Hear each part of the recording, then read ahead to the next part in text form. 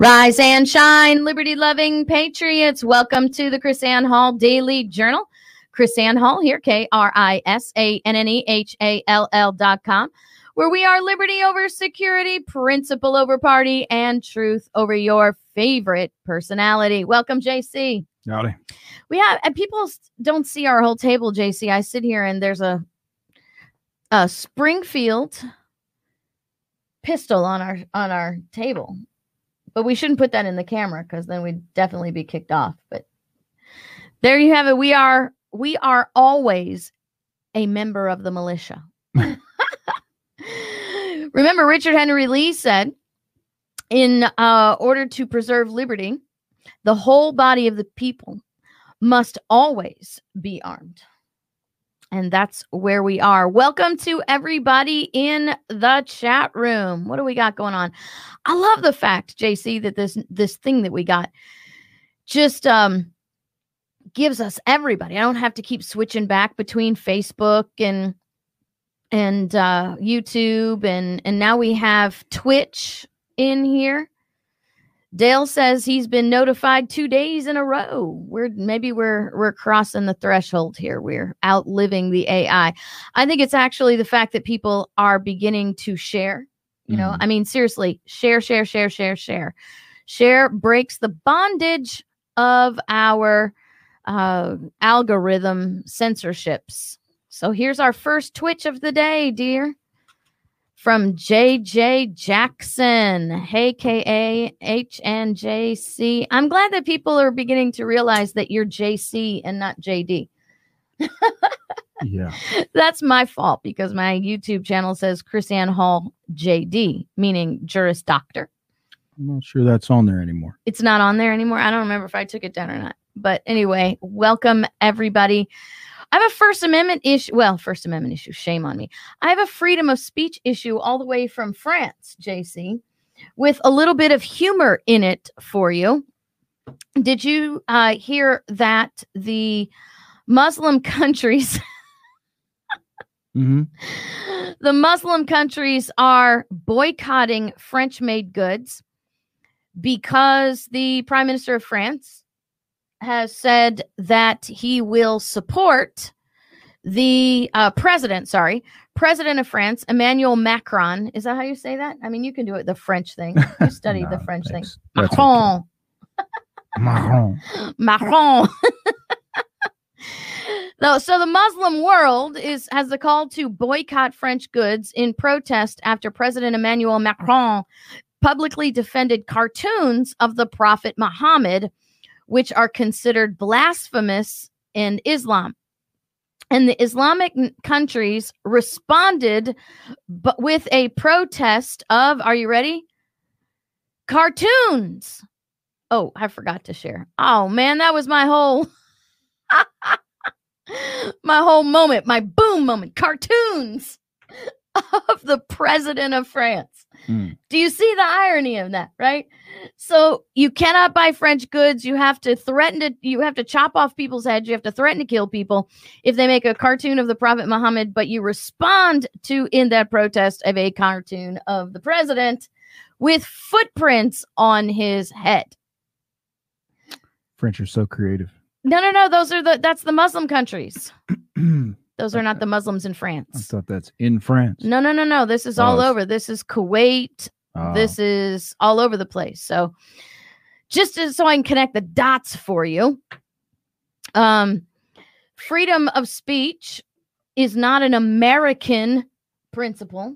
Freedom of speech is a principle of human rights. It's a principle that is tied to the securing of life, liberty, and property.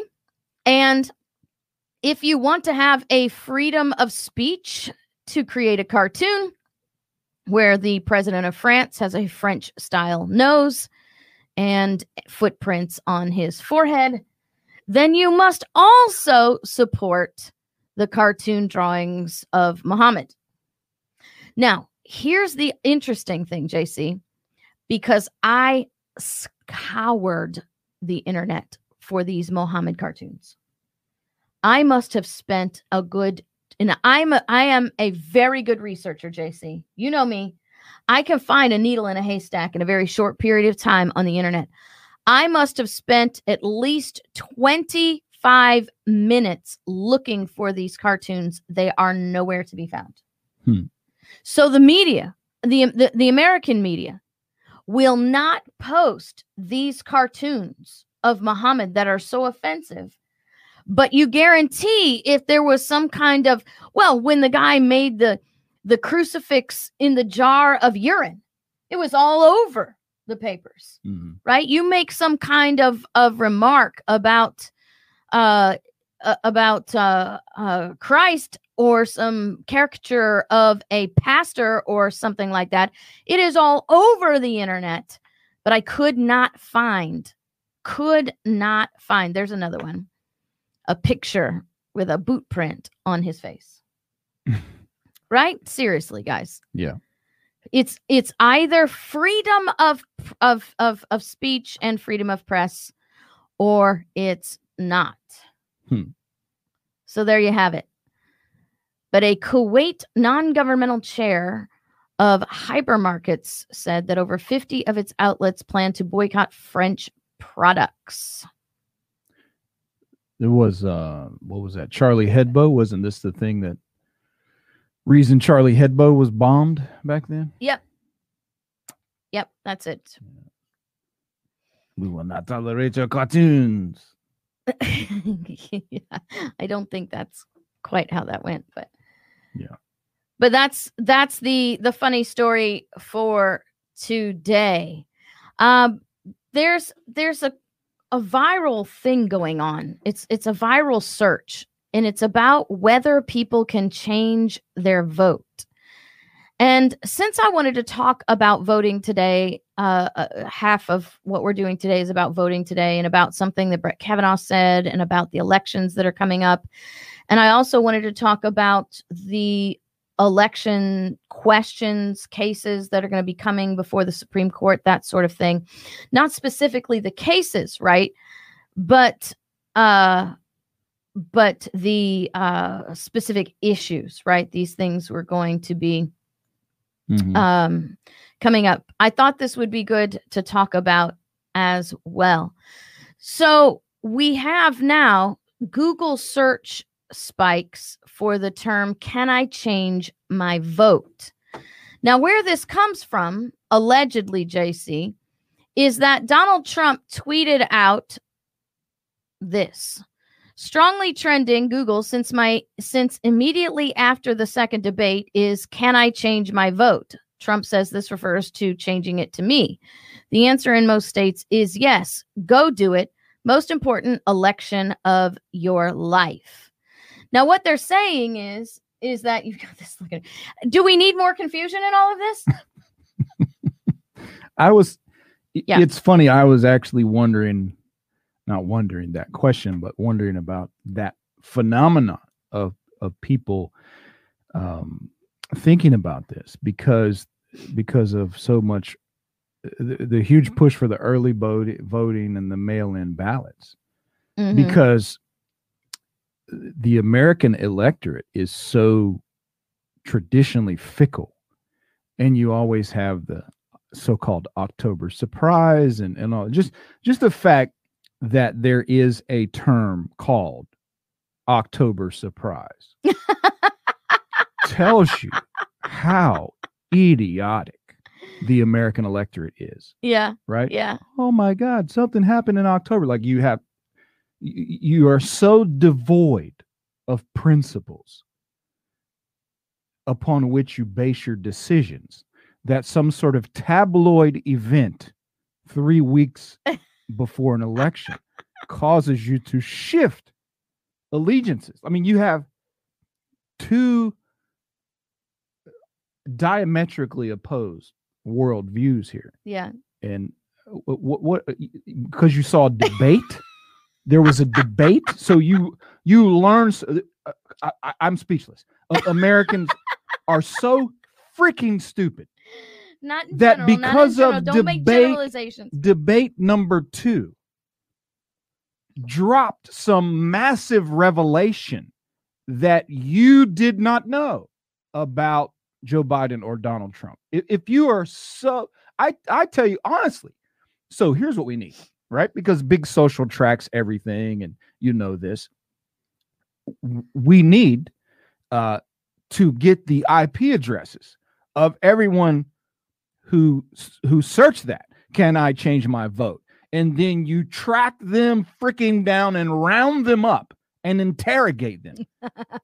Was this curiosity about the conversation, or are you actually considering, based on something you saw in debate number 2, Joe said this, Trump said this, I wanted to change my vote. Okay, your voting rights are revoked. You can no longer vote. You're too stupid to vote. Thank you very much. That's what should happen. Well, what's crazy is that many states, there are several states that actually do allow you to change your early vote, right? Most states do not allow or allow voters to change their early votes. There are some that do. Here we go. As if New York needs more problems. In New York, if you've submitted an absentee ballot but change your mind, you can show up to your polling place during early voting or on election day and cast a vote in which the absentee ballot is set aside and not counted. Oh, Lord.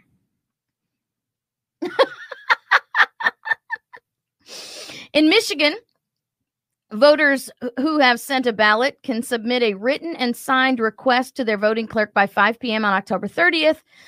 Requesting to have their ballot nullified. Minnesotans who mailed in an absentee ballot had until October 20th to request a new ballot from their county or their election office.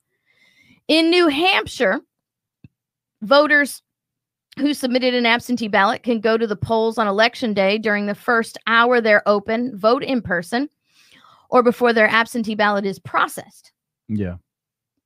In Wisconsin, if time allows, a voter can cancel their original absentee ballot and request a new one, but they have until October 29th, the legal deadline for requesting absentee ballots by mail.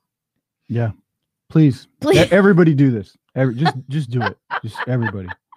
I mean, clearly, certainly you can have, an epiphany, a conversion. I mean, but honestly, is that what we're talking about? This is not what we're talking about, because this is every freaking election cycle. Mm-hmm. It's unbelievable to me. Unbelievable. We and maybe I'm going to be called Jim Crow or something. But could we get a test or something? An MRI scan of your cranium? I'm like, okay, they actually have a brain, so you can start the process of applying for your voting privileges. Right. Dear God, help us. Civics test. JJ Jackson says we need a civics test. The problem with the civics test, JJ Jackson, is what they're actually teaching in civics. We are where we are today because of what we teach. So, right? I'm just, and for me, I have to sort of shake off the initial urge that JC has to, talk about the idiots. I have to shake that off and just, I want to be the educator, and I want people to understand that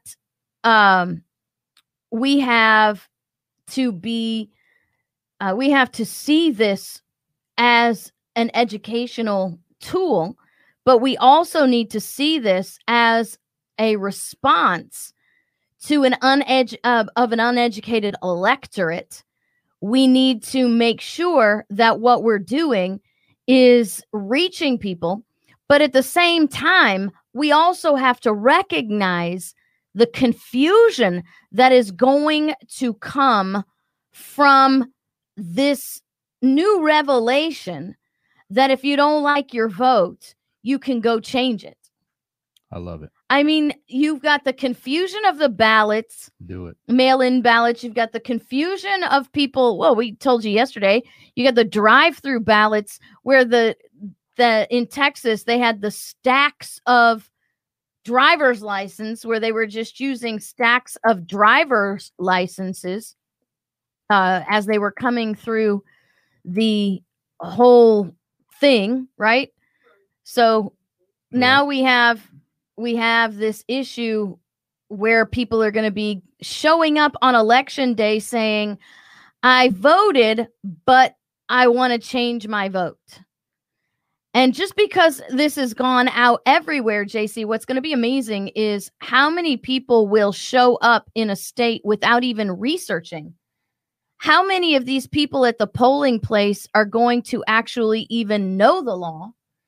Right. And how much more confusion is this going to add to everything else that we're doing?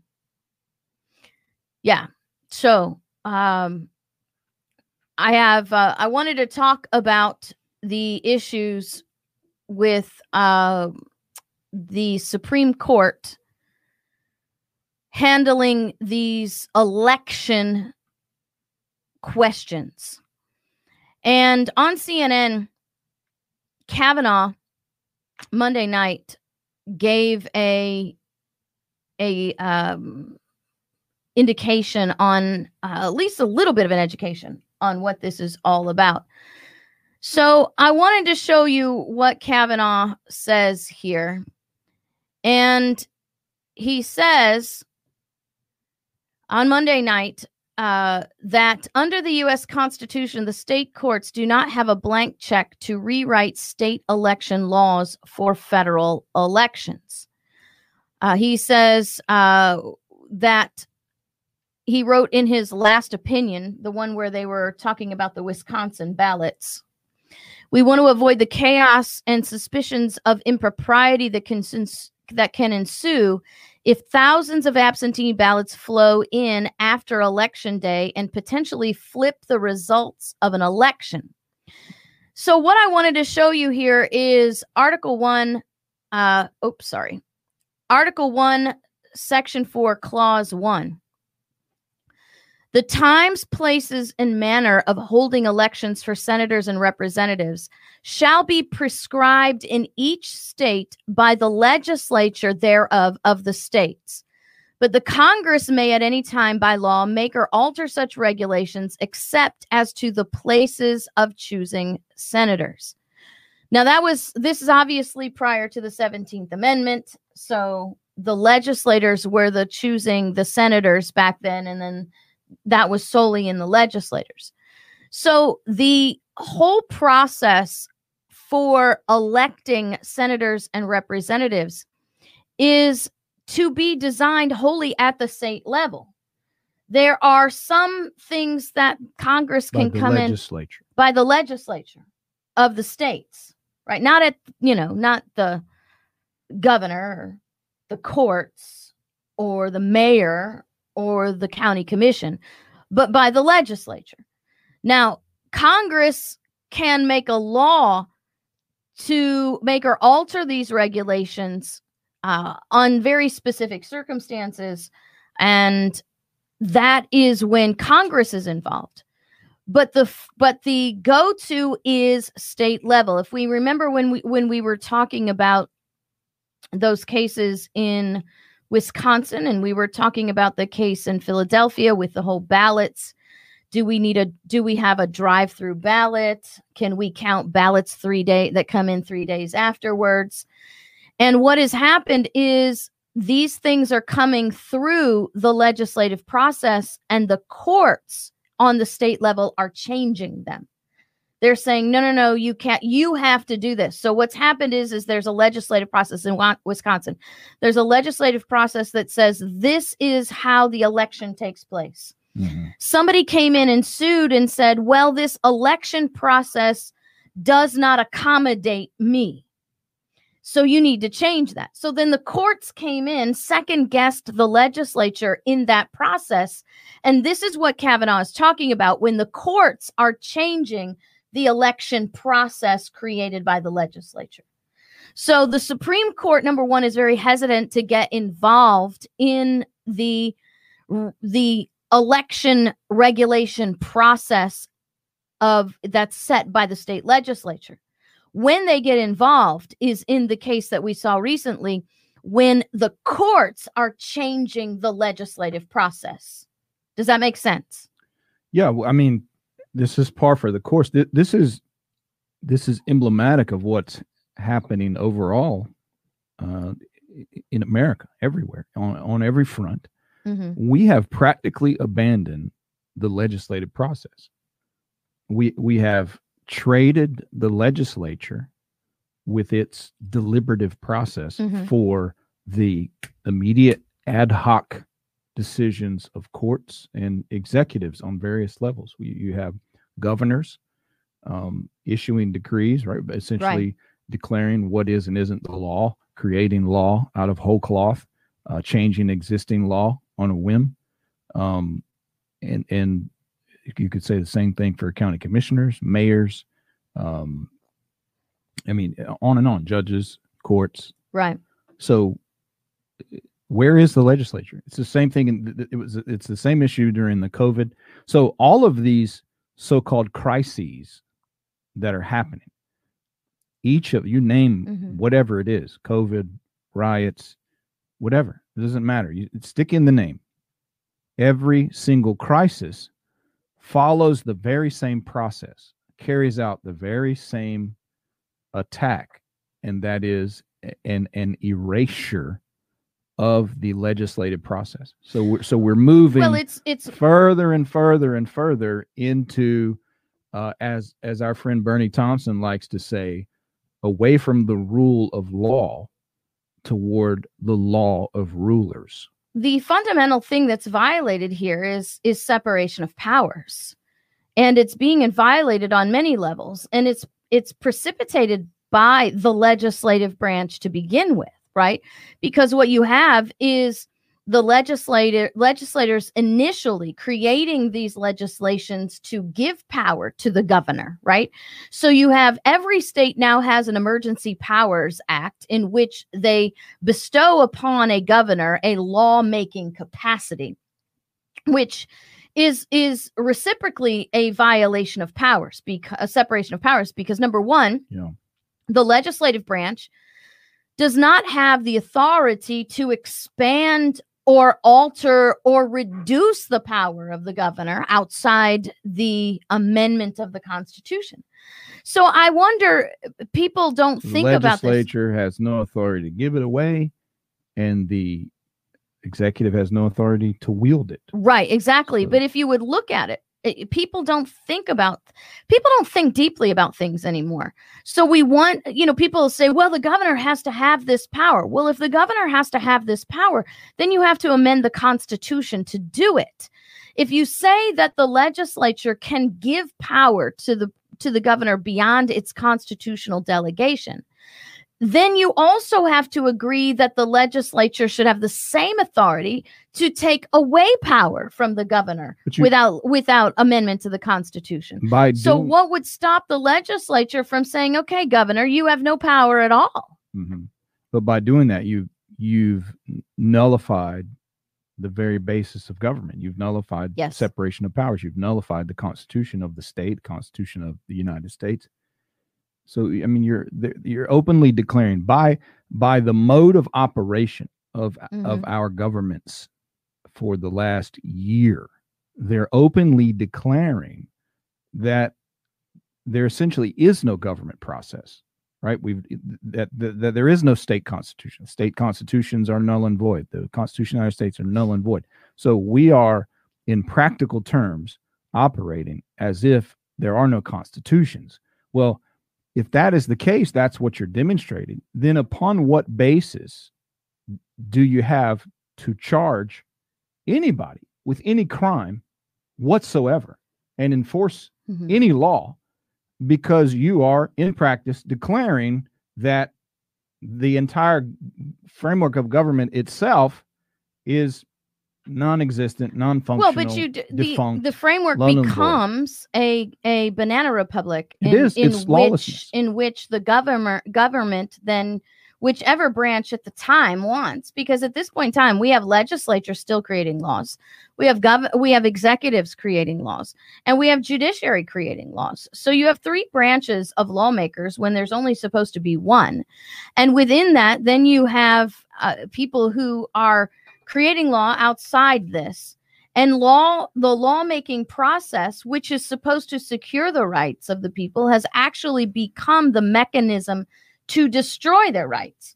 Because when you allow any branch of government, and I say any at all, to do something they've not been delegated the authority to do, then what you are establishing by doctrine is that the government, that the branches themselves are the authors of their own power.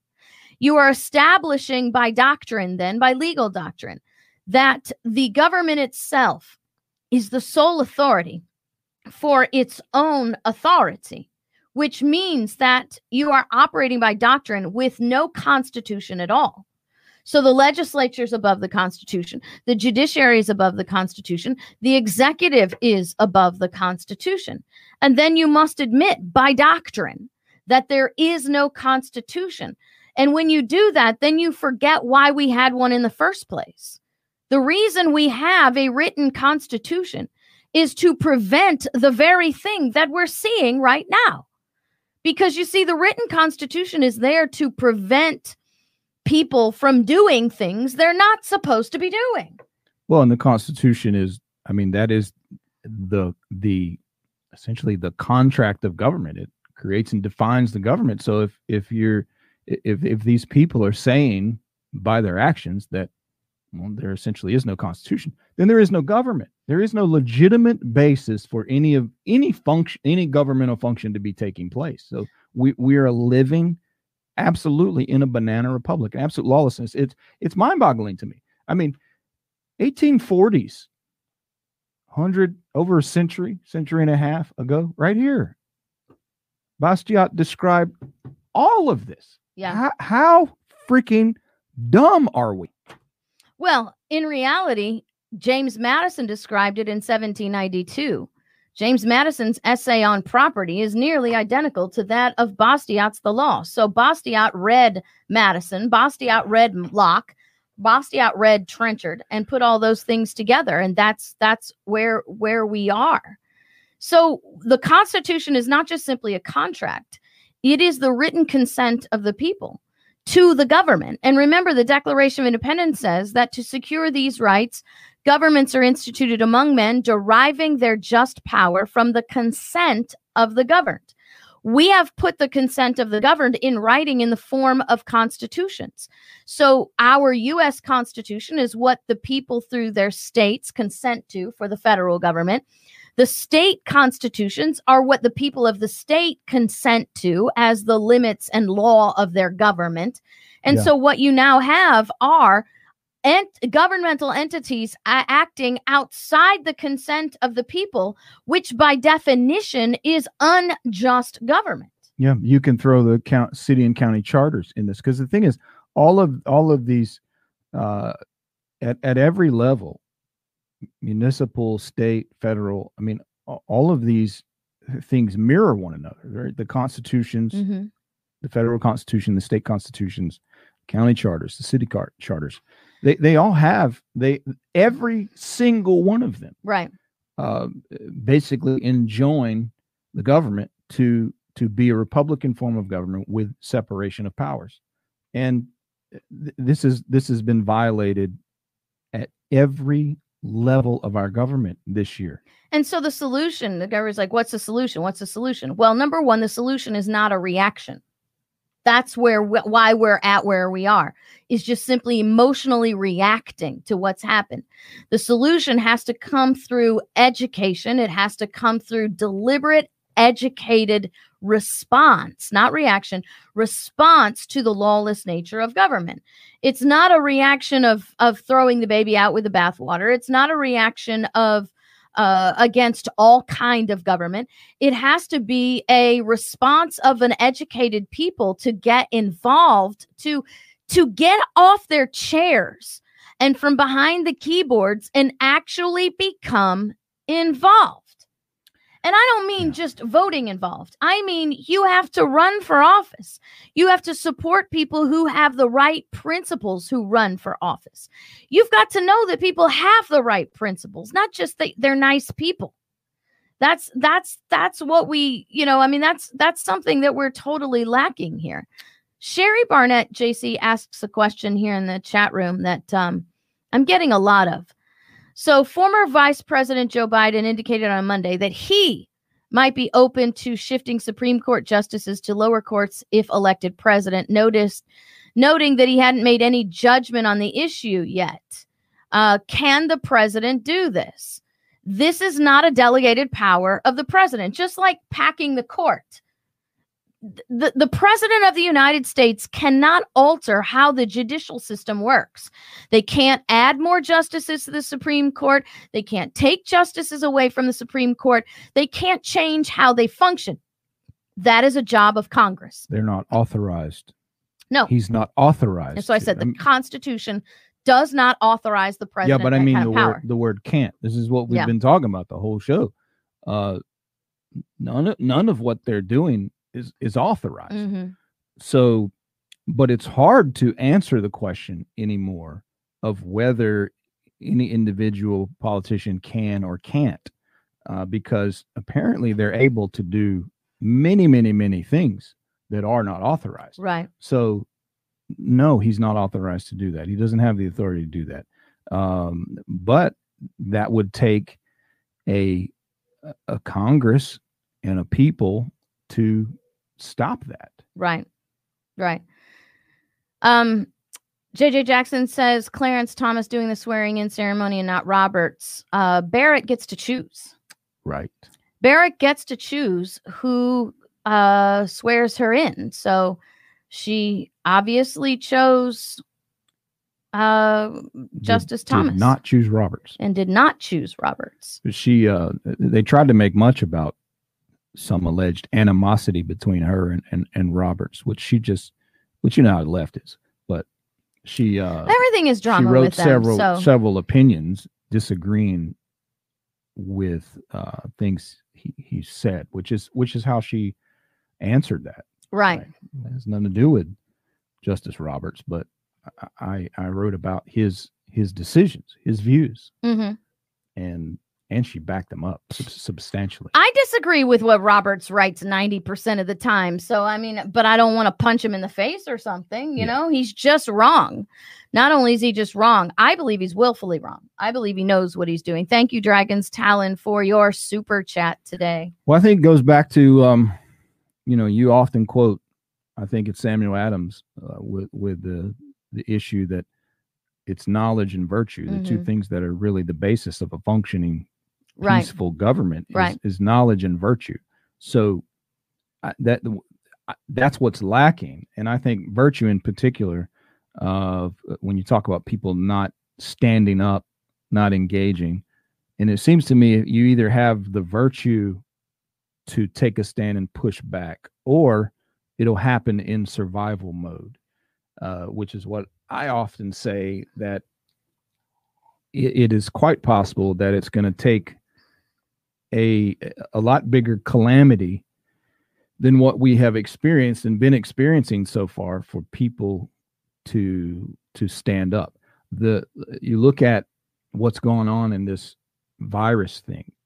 Many of these sleepy people have perceived the virus as the enemy, right? So you can't, we've had this big calamity. Not to the extent that they recognize it's actually the government, from whom you're under attack. So it's gonna. I still think.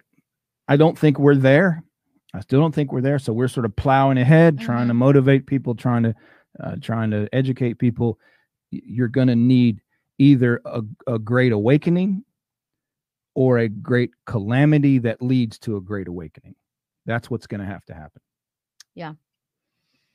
Well, that's something that we're going to have to, but both of those things will require education, right? So the Great Awakening is a spiritual awakening, which comes through spiritual enlightenment and knowledge and wisdom. Yeah. The calamity will drive us into further decline unless the people are educated on the proper response. And that's why I want to have educated people to follow. So when the calamity comes, you're not going to have a mass of people standing up leading.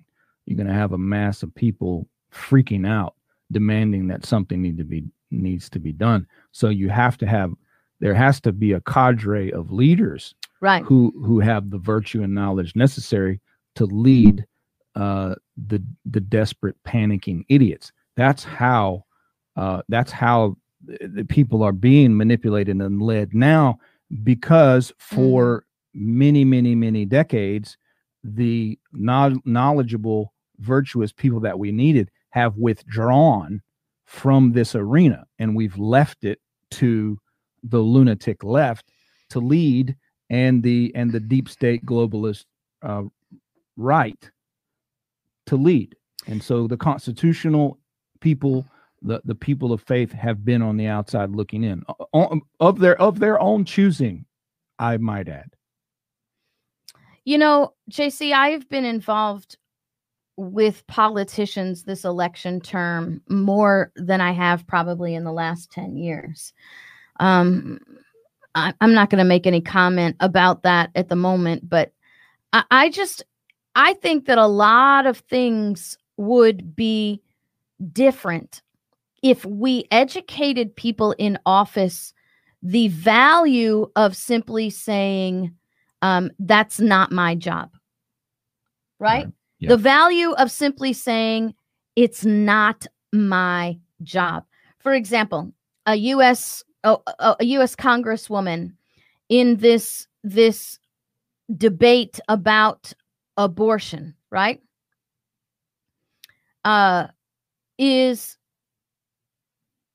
easily answered by saying, I am personally against abortion. I believe that that all human life has a value and has a right. I believe that a baby is not a body part. However, as a U.S. representative, I also understand that there is no power delegated to the federal government to have an answer for this issue. No. That's what should be said. What I think I'm missing an answer for what issue? For abortion. Abortion is not a federal issue. This is not a U.S. House of Representatives. We don't need U.S. House of Representatives writing laws to make abortion illegal or to legalize abortion. This is not a federal issue. You need the federal government to withdraw from this issue so exactly. that the states can protect. Well, but the federal government has, the U.S. legislator has made no laws about abortion to begin with. Right. The only thing that comes out of the federal government at this point is a Supreme Court opinion about a state case. Yeah. So a U.S. House rep should say, we have no business in this issue. The federal government has no business in this issue. I am not where you find the answer to your questions. The answers to your questions need to be found at the state level. This is not a U.S. legislative issue. And we need U.S. House reps and senators who will who will speak that federal truth. Well, and you have to have state legislatures that recognize they don't work for the federal courts, right? Because you've had states, I think like Mississippi or Louisiana or somebody pass life protecting laws. Mm-hmm. And then the Supreme Court say, no, you can't have that law. So you have to have a state that says, screw you. You don't tell us what to do. And again, we're sending out the sheriff right. to shut down these clinics. Right. End of story. And again, that's at the local issue. This is not something that your U.S. House rep or your senator will have a say in. So the court issue, the Supreme Court issue, the federal court issue stops at the local level. We don't need federal legislation to be involved in all of this. So our U.S. House reps, our U.S. senators need to simply understand that sometimes, in the case of the way we're running today, the majority of the time, the answer to the issue is, well, the truth is we have not been delegated this power through the Constitution. So it really is not my job to do this. That's what we need. So that's what we need. And I don't think everybody understood what you said there. Okay, it's not the federal government's job to have a law for abortion or a law against abortion. If you want to handle abortion, it has to be on the state level. And the states are obligated to protect life. And the states are obligated to protect life. But that debate has to happen on the state level, not on the federal level. You can't. So we got into this, reiterate, because of number one, a federal judiciary wielding an authority it does not have in overruling the states, right? State laws, and you had states bowing to a federal judiciary who does not have the authority to rule over them. Right. So the First Amendment does not have the language of a right to life. Okay, so that's not in the First Amendment. The right to life is in the opening paragraph of the Declaration of Independence. It's a natural right. It's a natural right. You have a natural right to life. You have a natural right to liberty. You have a natural right to control your property, which is the sole purpose of any form of government. Right. Is to secure our rights, the natural rights of the individual. Right. The natural rights of the individual. That's what the Declaration of Independence says. So I am not telling you that it is okay for states to legalize abortion. Okay. I'm telling you that the federal government has no authority in the issue, period. And that people should work to secure life through their governments, and it is not a question to be answered. You should not be asking your U.S. House rep, what are you going to do about abortion? You should not be asking your U.S. Senator, what are you going to do about abortion? You've talked about another amendment. Was the Fifth Amendment? You've talked about another amendment in relation to protection of life. I can't remember. You talked about that before. But anyway, it's it's a common theme of the states just succumbing to federal unauthorized federal power. What we have to understand is that the Bill of Rights has to do with government actors. So in the Fifth Amendment, which would be an amendment that addresses life, right? The one that says you cannot be deprived of life, liberty, or property without due process.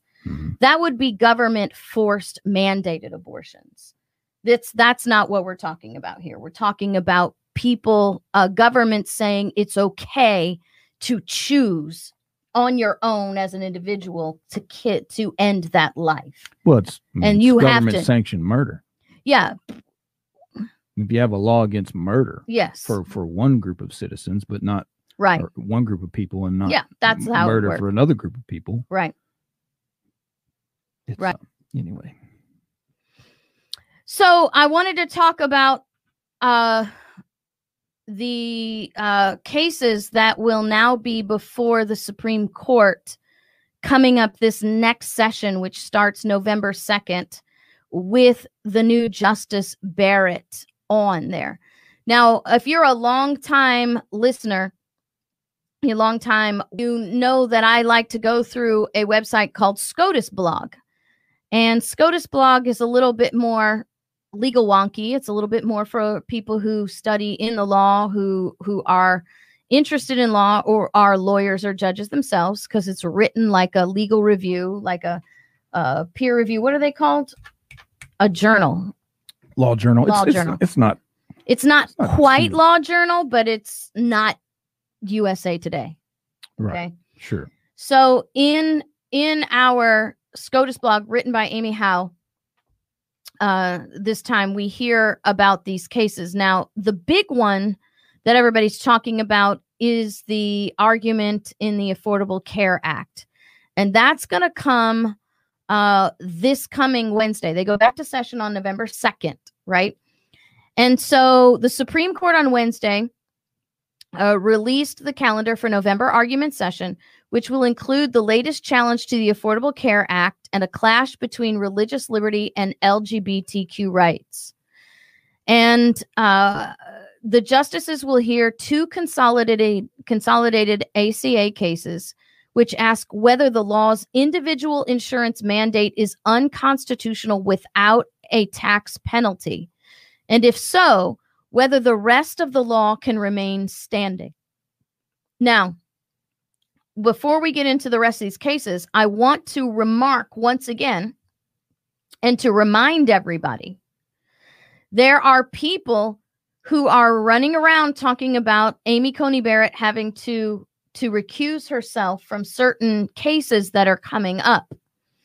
But no one is, as of yet, talking or have talked about the fact, F-A-C-T, fact, that Elena Kagan must recuse herself from the Affordable Care Act decisions because she was Solicitor General actually arguing in the courts in favor of the Affordable Care Act. So when you have a personal vested legal interest in a case, you have an ethical responsibility to recuse yourself. Now, as I heard a law professor from George Washington, is that right? No, what is it? I don't know. Is law school George Washington or George? There's both. Oh, okay. Never mind that. Some George law school George in Washington, Mason, Georgetown, George Washington University. Yeah, George Washington all University. three.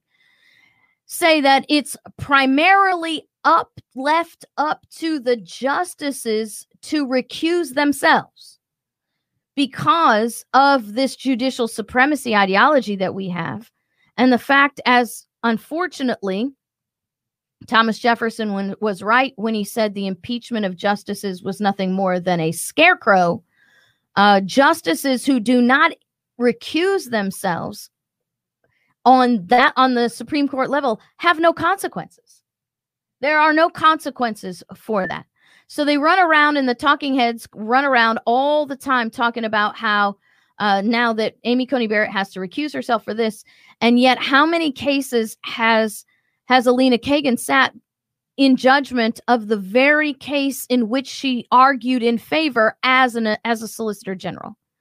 This is a clear-cut violation of ethics, and she should have been impeached at the first time. It's one of the problems overall. There are no consequences for judges. Yes. At any level. Right. It's really the most out-of-control branch of government in this country. It's right. the judicial branch at every level, whether it be county, district, appeals, federal. Doesn't matter. Judges are not held accountable for their act, or very rarely. I mean, once in a blue moon. I remember the thing in Indiana where I think the legislature moved to impeach a judge. Almost never happens. Almost never happens. Well, and that's the problem that we have when someone is left to govern themselves. Yeah. There's no check and balance. And I have to go back to the Anti-Federalist paper of Brutus VI, where he was arguing that yes, we need an independent judiciary, but the problem becomes that we make them so independent that not even that only heaven can have any kind of judgment against them, so that they are pretty much untouchable at our governmental level. And so just once again, every case with the Affordable Care Act should be minus. It shouldn't have. They were worried. We don't want the Affordable Care Act to go before 8. We have to get Amy Coney Barrett to be on the bench, so we have 9. Well, you shouldn't have had 8 to begin with. You should have had 7. Now with Amy Coney Barrett there, we should have 8 again, because Elena Kagan should, by ethical standards, recuse herself. Mm-hmm. Now, there's several cases that they're going to be hearing, but there's going to be a couple that are important, and I just want to mention those before we go. One is this Fulton v. City of Philadelphia.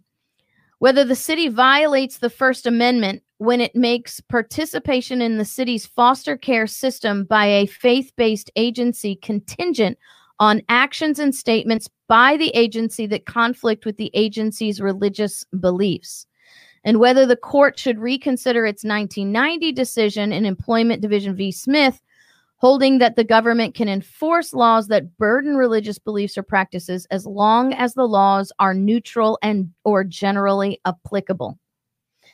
Now, what's going to be interesting about this particular case, just to give you a background, the state foster care agencies are eliminating Christians from the foster care program because they're telling the Christians that if you're going to foster a child, you have to sign a document that says you will not take them to church. You will not teach them religion. You will not involve them in religious practices. And so that obviously eliminates many Christians from the foster program, because we are not going to have parents who are fostering children leaving them at home when they go to church and engage in their religious practices. The other second part of that has to do with the can the government enforce laws that burden religious beliefs or practices as long as they are neutral or generally applicable?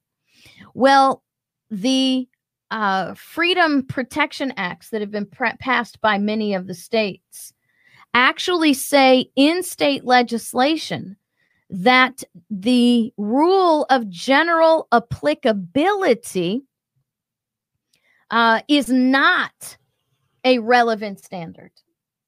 That if you burden a religious belief and it's not the least the least what is that word again? The least restrictive means possible, then it doesn't matter if it's actually generally applicable. Now, generally applicable means if I make a non-Christian do it, then I can make a Christian do it, right? So I'm not actually saying that this is only Christians can't take their children to church. We're also saying Jewish people can't take their children to church. We're telling Satanists they can't take their kids to church either. So they would call that a rule of general applicability. But the Freedom of Religion Restoration Acts passed by many of the states say that the rule of general applicability does not apply unless it's also the least restrictive means necessary. And so this is going to come about. This case could set a precedent for many things, JC. I mean, religious exemptions for vaccinations. This could set a precedent that would control religious exemptions for vaccinations. Many states have religious exemptions for vaccinations. And so if the Supreme Court decides that the states can create these laws that infringe on your religious beliefs, as long as they infringe on everybody's, that they can be enforced, then this will be a precedent for those who are enslaved to the judicial. I will say this very clearly: those who are enslaved to the judicial supremacy, because we know, especially in our church, we don't care what the court says. It's our religious beliefs. It's our rights. It's our natural right. James Madison said the most important right that we have is our conscience. The most valuable property that we have is the property of conscience. And so this case, Fulton v. City of Philadelphia, could really, really have an impact on many, many cases at the state level. Good stuff. So these are the kind of things that we need to look at. These are upcoming on the Supreme Court in the next week. And remember, this shouldn't be, the docket for the Supreme Court should not be as important as it is. Right. The docket for the Supreme Court should be important as far as educating ourselves on where our government is. It ought to be important to us on ensuring that our state and local courts are following the proper rule of constitution, proper rule of state constitution, proper rule of federal constitution. But these U.S. Constitution, Supreme Court issues have become so important because we have transformed America into an oligarchy. Yeah. An indeed. oligarchy of judiciary. It is majority of 5, basically. So 5 people rule over America. 5 people. I do want to not sort of go change your vote. Yeah, go change your vote. I don't want to nitpick, but there's a lot of questions about this term democratic republic instead of constitutional republic. That's still a thing? Well, apparently Amy Coney Barrett called us a democratic republic. Small d, meaning we vote? I don't know, but I want to break this down as simple as I possibly can to help us understand why it's important that we are a constitutional republic. Because these two words, this is a compound proper noun. Constitutional republic. It is a compound proper noun that specifically describes how our government derives its power and how our government uses its power. Okay? So a constitutional republic is a government whose power and consent to power comes from a written constitution.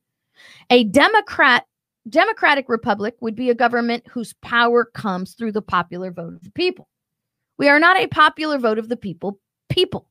We are a government, both on the state and local level, whose power comes from the consent through a written constitution.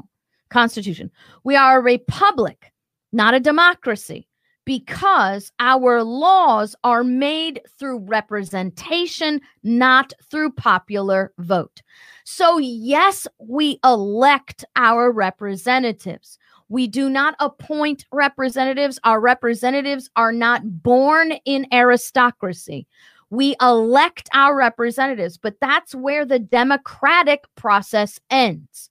Government derives its power from a constitution that is written, and laws are created through equal representation through a representative process, which makes us a republic.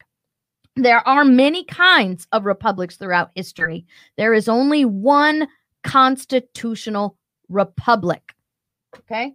So we need to make sure that we understand why that's important. Somebody will simply say it's semantics. Somebody will simply say it doesn't matter. But the reality is words matter.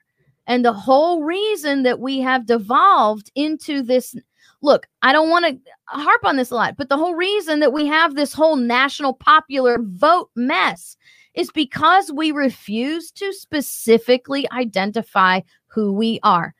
And it doesn't take any more syllables, any more breath, any more brain cells to say constitutional republic than it does to say democratic republic. So is it lazy speak, or why is she saying that? I can't tell you why she's saying that. I don't know why she's saying that. I think it's loose language. Loose, yes.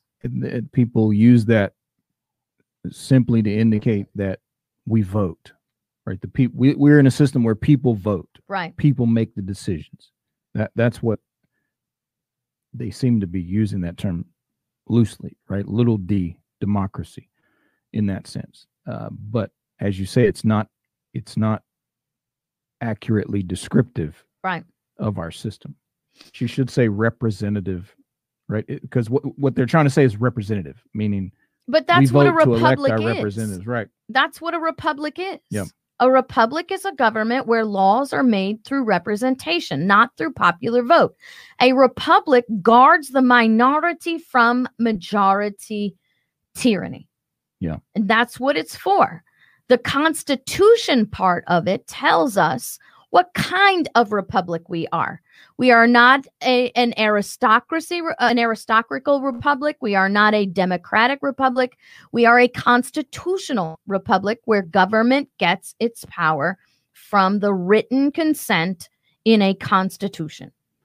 Yeah, it's I don't know. It's one of those sort of alarm bells. I think you talked about this many times of the, the sort of the leaven in the law schools. Right. You almost can't come out of there without some of that affecting you.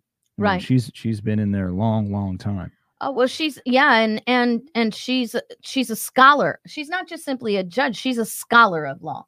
If you didn't see the hearings where she knew cases like that, so she is a scholar of law. You would love for whoever she's speaking to, whoever's interviewing or asking the question, you would love for them to pause and say, Judge, can you define that term? Yes. Democratic? What do you mean by that? But again, that's what I would love to hear in all these instances where that's said. But this is where, and I hate to get into the whole, conspiracy thing, but this is where the enemies of America want to lead the people to a democracy of popular majority vote, because popular majority vote, mob rule, is emotionally manipulative. You can easily manipulate a mob. Look at us. My goodness, the whole world put on stinking masks for a flu. Our governor in the state of Florida said no more mask mandates. We're not going to be putting anybody in jail. We're not going to be enforcing these mask mandates anywhere in the state. And people are still wearing them everywhere. Well, not to put you on the spot, but I mean, you still have kind of a wait and see attitude about Barrett, right? I mean, there were some things in her opinions that were, I don't know what the word would be, troubling, concerning. So yeah, I think you've said, yes, she'll be overall better than Ginsburg, but if you're looking for a straight down the line constitutional justice, that remains to be seen. So far, Gorsuch is the top bid for constitutionalists that we have. Kavanaugh, in my humble opinion, is below Alito. And Alito is above Kavanaugh simply because Alito has now started following Gorsuch. And Alito is the silent guy in there. Now, Thomas comes in third just simply because Thomas has the tendency to be a police power statist. That's where his pet peeve is. He goes there, right? Roberts, Sotomayor, worthless. Breyer, Kagan, they're all worthless. They're worthless. They have no loyalty to the Constitution whatsoever. So we'll have to wait and see. I mean, I can't make judgments about her yet. We got to see what she does on the Supreme Court. Somebody wants Mac for president. Vote for Mac. He's back here snoring. I know. I heard that back there. Was that him snoring? Yeah. So, that's how concerned he is about it. Yeah. So you're absolutely right. The jury is out on Barrett. We'll have to wait and see how she does. But I've never made an opinion right off the bat of any of them. I always give them the benefit of the doubt. Chrisanne is the ever forever optimist. So I want to give people the opportunity. See, the Bible teaches me that I am to judge people by their fruits, not by their political party affiliations and not by the labels in which they label themselves. So you're going to have to produce some fruit. And that's what I'm going to do. You did a show talking about all the potential nominees. And, she had the issue with qualified immunity, super precedent. I think we got a little more insight into the super precedent issue as she was speaking. I think it was a little less concerning to me, still concerning, but she sounded less extreme on precedent than what her statements had previously indicated. Right. You kind of got this sense of this sort of graduated level of precedent. So I thought she made clear, at least in certain areas, that if something needs to be overturned, it'll be overturned. Man, I sure hope so, guys. I really do. But again, certain things won't. Certain things won't. Certain things will not. She's still married to precedent. And here, talk about fruits. Every opinion that I have disagreed with so far with Gorsuch has been because he stuck with precedent. Now, Gorsuch, by the way, has surprised me with the whole precedent thing, because he has actually come out and challenged precedent. He has actually come out and said in Fourth Amendment issues, several Fourth Amendment issues now, we ought, and even a religious liberty issue, we ought not be following this precedent. And he has had beautiful dissents. Those of you who are any judicial wonky kind of people, those of you who are judicial nerds, you'll remember that one of the best writers on the Supreme Court was Rehnquist. Rehnquist wrote amazing opinions. He wrote down he didn't try to write over everybody's head. He put it down so everybody could do it. He was witty. He was brilliant in his speech. Gorsuch, I believe, is better than Rehnquist in writing. Clarence Thomas, when in those areas where he aligns with the Constitution well, is also a very, very good writer, has great depth, great depth of reference. Now, when it's a police power issue, you can actually see the difference in his writing. So it lacks depth. Like it's just sort of a gut, like this is where he wants to be. So he writes less. And with less depth, it's just the whatever extra powers any government agency or official or whatever wants to have to keep you safe, then he'll go out of his way to. Hey, JC, you want to show everybody your jacket? Sure. This is the new jacket at GodGunsLiberty.com. Yep. Hold on. You don't have to look back at it. I'll make sure. There we go. And the new jacket at GodGunsLiberty.com. It's pretty awesome. It's got a nice zipper. It's very classy. It's a bomber jacket. It's a knitted bomber jacket. Yeah. Some of them are leather, but it's a knitted one. So guys, just please share. Help us share right now. If you haven't shared, do it now. If you haven't given us a thumbs up, I know Twitch doesn't have a thumbs up, but if you're on Facebook, if you're on YouTube, then give us a thumbs up, guys. Help us out with that and help us overcome the censorship. I am watching this censorship happen right before my eyes. I get notifications when you guys actually like my Facebook page. And as I'm getting 200 new likes a day, JC. No movement. Down movement. Goes down. My likes go down. So right. I am not listening to this. I believe a wise woman told me that what they're trying to do is put out false information to discourage us from actually posting. I will not be discouraged because I'm not here for 5,000. I'm here for one.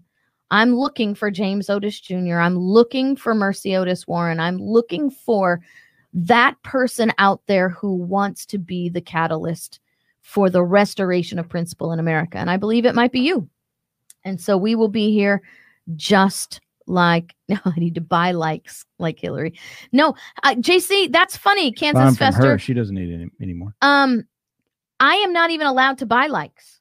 Facebook has banned me from buying likes. I never bought them to begin with, but I am on a list on Facebook that I'm not allowed to promote any of my posts. I'm not allowed to create any type of advertisement.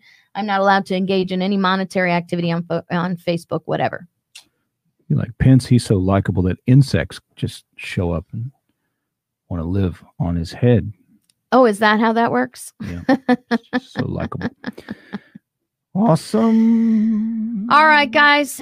Tuesday. It is Tuesday. Thank you so much for joining us. You want to tell them about your hat? Yeah. GodGunsLiberty.com. It says ChrisAnhall.com on it. Get your shirt, hat, coat, jacket, long sleeve shirt, short sleeve shirt. It says join or die. Join or die. God Did bless. You notice that doesn't mean we're going to go around shooting people? It means that you will die without liberty if you don't join the liberty movement. That's Correct. What that means. All right, guys, remember, hit that thumbs up, hit that share, and go spread liberty. We need you doing that. God bless.